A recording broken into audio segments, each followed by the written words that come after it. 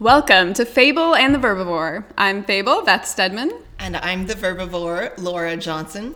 And this is a podcast for writers who read, readers who write, and everyone who loves words.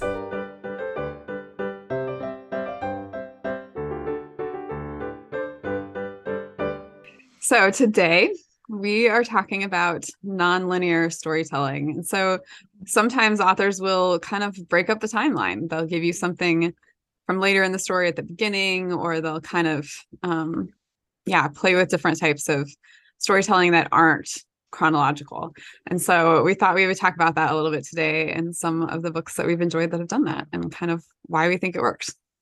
Yes.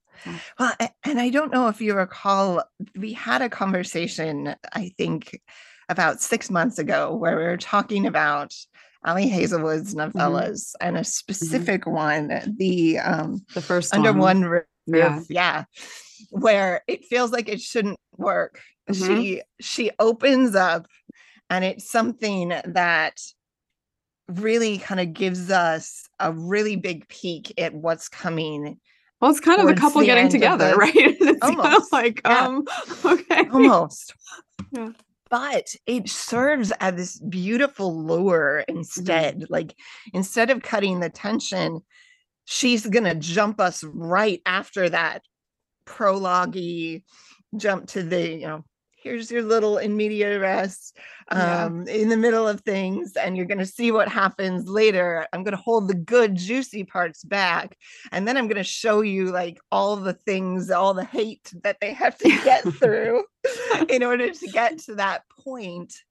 And in some ways, like, she still allows for that tension because we don't know what the outcome is, and we want them to get together.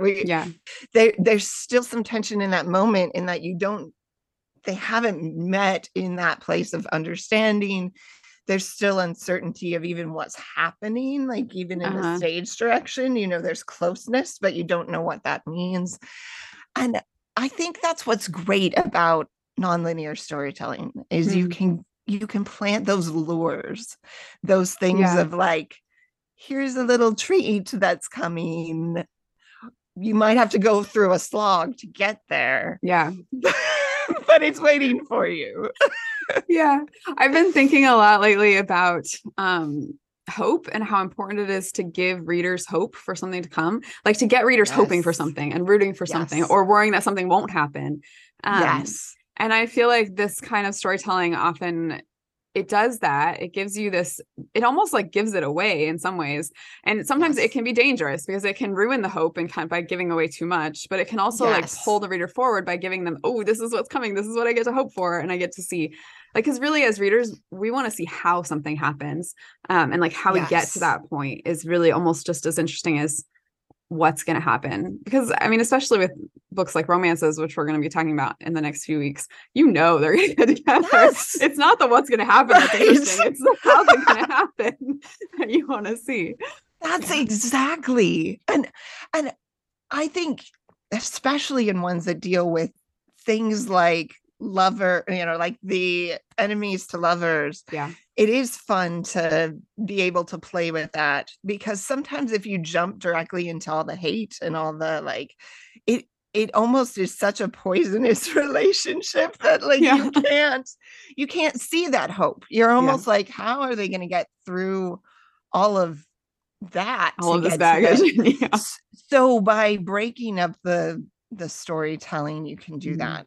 And I love that about that one of hers. And what's funny is she also has in this same kind of collection of novellas, her little Steminist collection, she has two others, and they actually do something very different.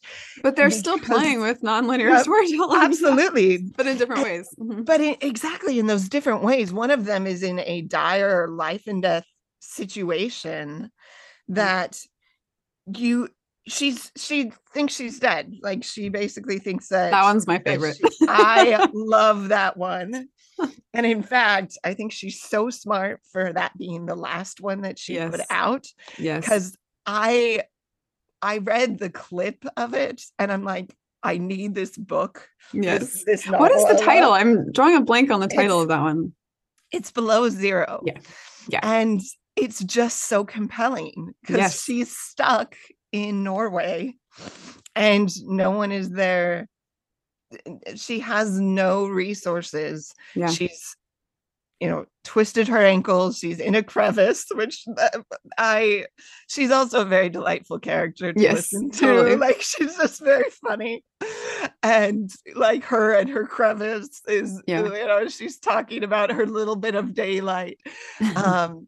It's just so compelling. But right at the end of that, you hear something over the radio. And then you snap back and you get history. So we're in the present of this mortal danger, which super compelling. Someone coming to save you. Like that's also like super compelling. Yes. And then the non-linear nature allows her to unfold their history in unique ways and to show, like, there's a part where she's like, but at that point I already hate him.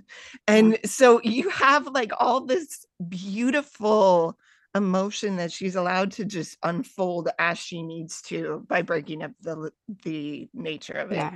Well, that's another one that feels dangerous though, because I feel like, especially with an intense situation like that, as a reader, there is the potential for me to get super annoyed if you go back to a flashback. But somehow she managed to really, like, I didn't mind, like, because the flashback was so interesting itself. Yes. And the other stuff was so compelling too, that I was like here for it. I was like, okay, yeah, I want to hear how we got to this place. And I think it's a question of organization, because I think if it's just a flashback or flash forward or a dream sequence or something like that, those can get really obnoxious when they intrude on the main narrative.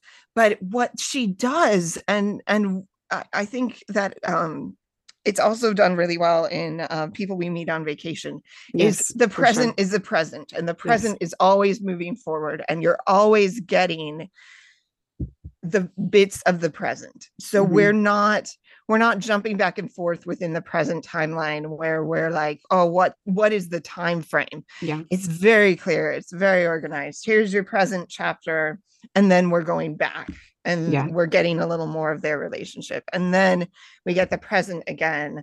And she keeps that balance of emotion between the two really well taught. We get a beautiful little relationship that we're seeing unfold, and she holds that last part, the thing that she hates him for, back as long as she can. I loved that. Like, I loved how we get all the good stuff, we get all the, and that's what we're here for, a romance as well, right? The unfolding of that relationship, like how did they meet, and when it's a compelling couple who you want to know all that, who have that great rapport, you don't want just to know that he's coming. You want to know, like, how did they meet, and how did those things happen, and why are they in the position that they are? So it actually adds to that tension, that grittiness, rather than diluting it. But I think keeping track of, okay, we can't jump back and forth just willy-nilly without organization. And we can't leave one thing for too long, because then you're starting to cut it. I was just going to say, like, the times when it particularly annoys me when writers do this is when something gets left for too long, or when, like, something I liked with Below Zero was that she is in this very dangerous situation. And it does kind of end end that first section on a cliffhanger, but not really, because someone's coming for her. Like, she doesn't just leave it with like, oh my gosh, she's stuck there. I'm dying. There's like enough of a like wrap up to that piece that, okay, someone's coming from her. I can hold on to that and come back to it to find out what's going to happen. And so I still want to find out what's going to happen, but it's not like, oh my gosh, don't leave me here. And I just read Daughter of Smoke and Bone, like that series, which I love, by the way, but I did not like how she handled some of those dual storylines and some of that, because she did leave on these massive cliffhangers, leave one character on a massive cliffhanger, because there's lots of points of view, especially in book 2, and then switch to another character point of view, and like right in the middle of the cliffhanger, and not go back for like 7 to 10 chapters. And I'm like, Yes. no, like I want to know. I want at least enough of a touch of a wrap up that then I'm ready to go to this other thing. And I think Ali Hazelwood did that really well. Yes. It is that managing that Yes. emotion, because you're trying to keep a balance. You're not trying to push them over the edge. And I hate that when all of my attention is with that character. Yes. And then you switch someone else. I'm like, I don't care. I wanted the answer to this question. You're just like throwing me into a whole different book, a whole different story now. I'm like, no. Well, and another thing that I loved, and I think, again, Below Zero continued the almost mystery of certain things going through, is we don't know. She doesn't know how he even knows. Like, she doesn't know how he knows. She doesn't know why he's even aware that she's there. Like, there's all of these things that she's trying to figure out. And he's just trying to ascertain how she's doing. So there's kind of this wonderful natural like tension of like, she's trying to find out information and he's holding some of that back. And so you have like all of this question within you, just like the character does, of what's even happening. Yes. But even as she's holding it back, those questions as a writer, like the author is also answering some other questions throughout the book. So you get this nice balance of give and take. Yeah, absolutely. Well, and I wanted to also just Stuck With You wasn't my favorite of them. The middle one. Below Zero is definitely my favorite of them all. I think that the characters were really compelling. How she did the breaking up of the story was really well done. And by the time you get to the solutions, it all just fit in a way that was really satisfying. Clicks into place. Yeah, super satisfying.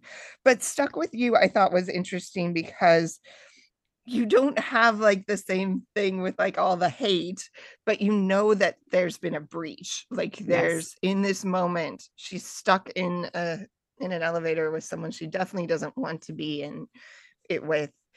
And you're stuck with like that breach of trust.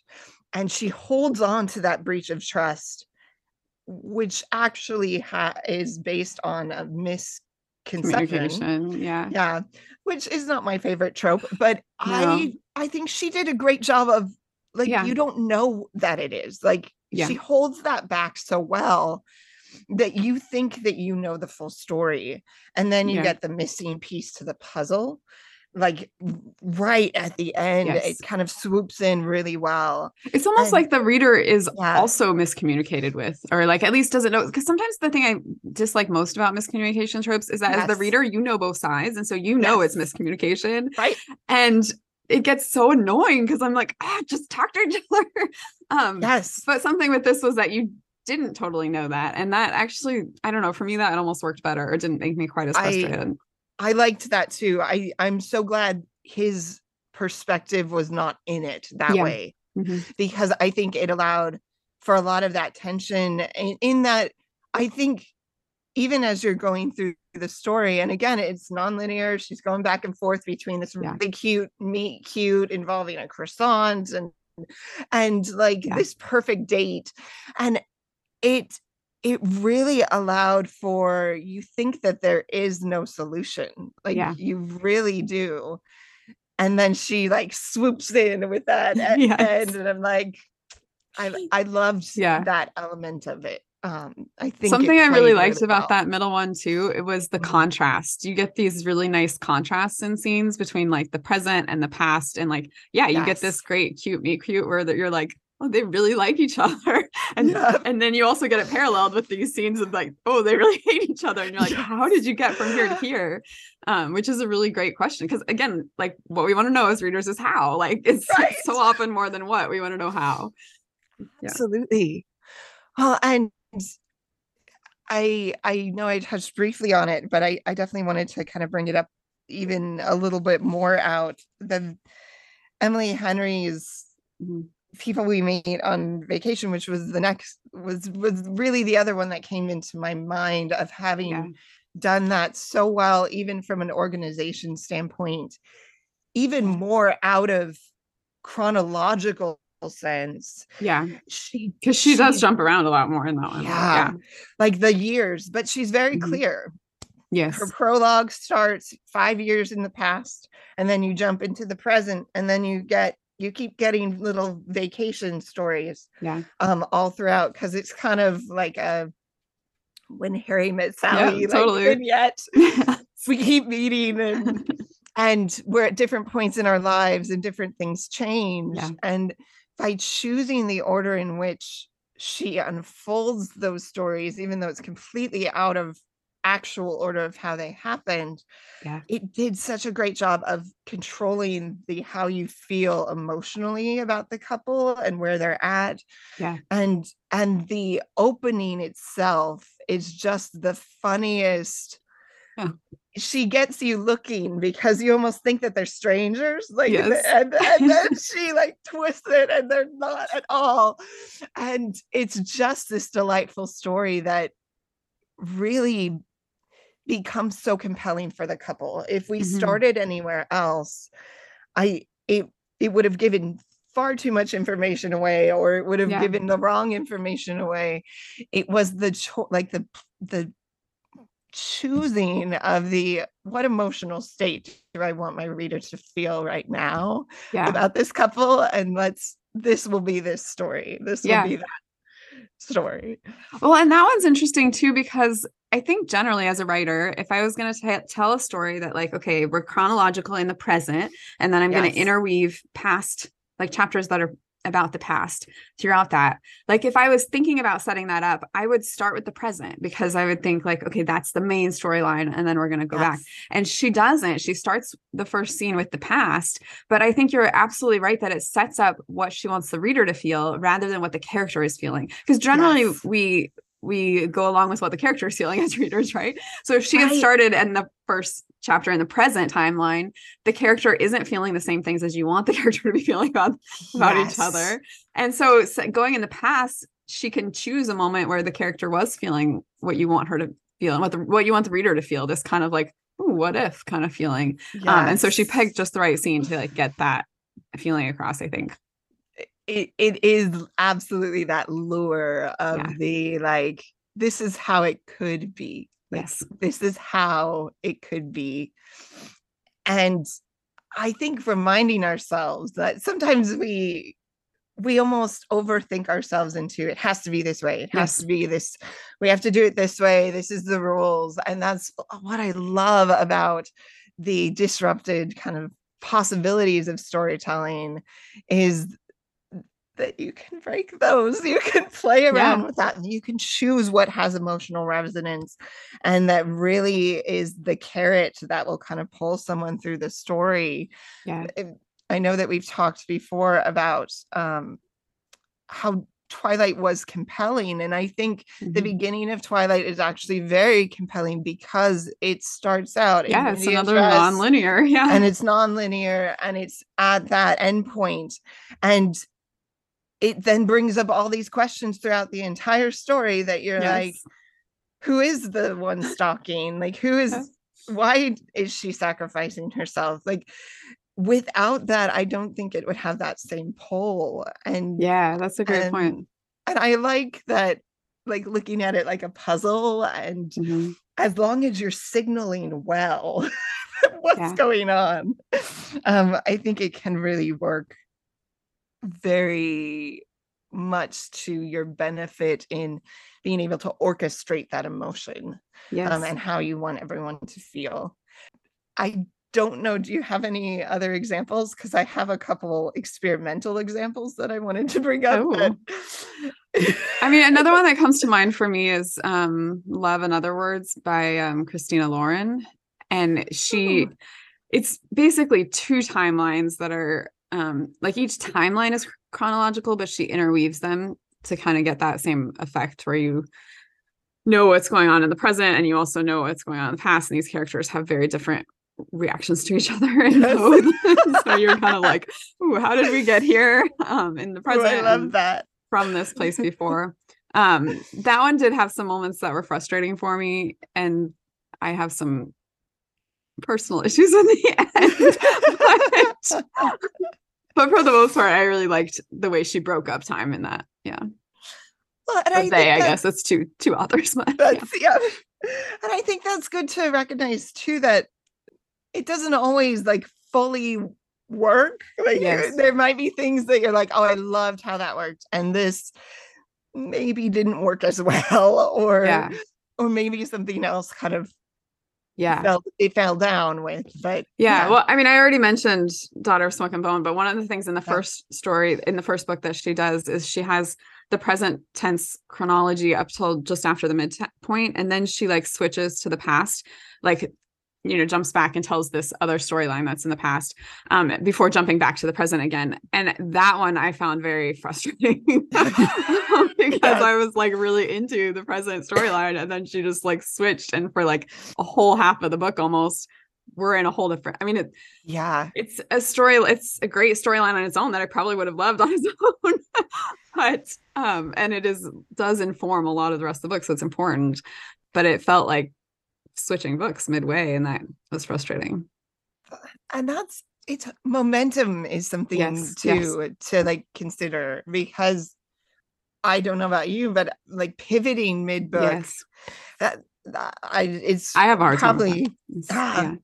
And that's almost why I think I tend to like established tempo. Like if it's a tempo and they've said it, like if the tempo is that they're going back and forth between these things, I know the tempo, and I know what to expect. But then if they all of a sudden like shove something else in, it's just hard. And maybe that's just recognizing that you can do it, like and the story may call for it, but it could lose there's momentum. Pros and cons, and there's risks when you're mixing up the timeline. It definitely could frustrate things, and I think there's that balance of like trying to see what it is you're doing to the audience and or the reader, and say, is that what I want to do? Like, is that really what I want them to feel, or not? And it is fascinating, though, how many different directions it can be taken, and how many different ways it can be used. Obviously, it doesn't have to be. We've been talking a lot more about very signaled and very separate changes, but obviously people put them into the actual, it's just one time frame, there's not separation, and they use them that way. I'm curious about your experimental ones. Tell me. So there is a great movie, but it's based on Ted Chiang's, I think it's called The Story of Us. It's called Arrival. So the film is Arrival, and it's circular storytelling. So there are layers of story going on, and you actually don't know the time frame of it. You don't completely realize that you don't know the setting of the time of it, but you don't. There's information that's being shared, and by the narrative itself, it happens in a circular way. So you have information that's being brought in from the future, and you have information that's being brought in from the past, and it's not set within time. But in the film, they do such an amazing job of giving you information in a way that you in your mind feel like you know where it is on the timeline, and then they blow your mind at the end. And it's just it's a beautiful and weird narrative that is definitely worth studying to see like what is possible with that type of storytelling, where you're actually a bit vague on where in the timeline it is, and it's for story reasons that then pay off at the end. Christopher Nolan is like notorious for his chronological games, and I think experimental like storytelling from a physics perspective. So Tenet, the film, it goes backwards and forwards in time. Like you actually have a machine that allows you to go in backwards and forwards in time, and Interesting. actual the physics of things reverse as well. It's crazy. If you want to blow your mind, watch it. But even more so, I think my one that I think is very interesting just from a screenplay study perspective is Memento. Yeah, I was just gonna say, whenever I think of nonlinear storytelling, I think of Memento. Yes. And it is the craziest story that feels like it shouldn't work because every scene is reversed. We're reversing each scene, but the flashes, so the present is going in reverse, but the flashes are flashing forward chronologically. So they're following a logical timeline moving forward, but the actual present is going backwards. It doesn't feel like it should work stitched together that way. Somehow with each scene he's revealing more information, and the key to the narrative is also that the protagonist has no short-term memory. Like he's not able, or things are his short-term memory wipes, and he's not able to save things. So everything is kept straight through tattoos. And just even his screenplay structure of how the narrative works chronologically is just fascinating to see how he wrote it and designed it. So those are my experimental ones. I think especially with that one, like the fact that the character is disoriented, like having the chronology be disoriented allows the viewer to also be a little bit disoriented and kind of puts you in the same position as the character, which I think is interesting. Absolutely. Well, and it allows for that punchline. They're working towards the punchline the entire time that we build up to, and we literally do not have the final piece of that puzzle until that clicks into place. And right as that scene is playing, it's like that moment of dread that you know exactly what's about to happen. And I just, it is the most incredible building of tension. And I think looking at how his brain works and like how he even manages time in Interstellar, which he uses physics to change, like he uses time dilation, which is fascinating. So time speeds up for some people, whereas it's going, he has basically his daughter at some point, this astronaut who's out in space, his daughter passes him. Their birthdays were the same, and then she passes him, and it's just this amazing, like how he uses time in that way as this dramatic moment through the changing of time for different characters was fascinating. So It's so fun. So if you're thinking of writing a story that is non-chronological, we say go for it, but be careful. There's risks here. And so make sure that you, like, I think these kinds of stories are really important to get beta readers to find out reader reactions, to see where you might be frustrating the reader or pulling them in. And I think also that this kind of story works really well when you have a big reveal that you want to hold back, or something that dramatically changes the course for a character. Because you can then play with like setting that up, change up, or showing that contrast between before and after that change. So go experiment, have fun, do something different. And we hope you come back and listen again next week. Thanks for joining us. We hope you keep reading and keep writing and keep putting your work out into the world.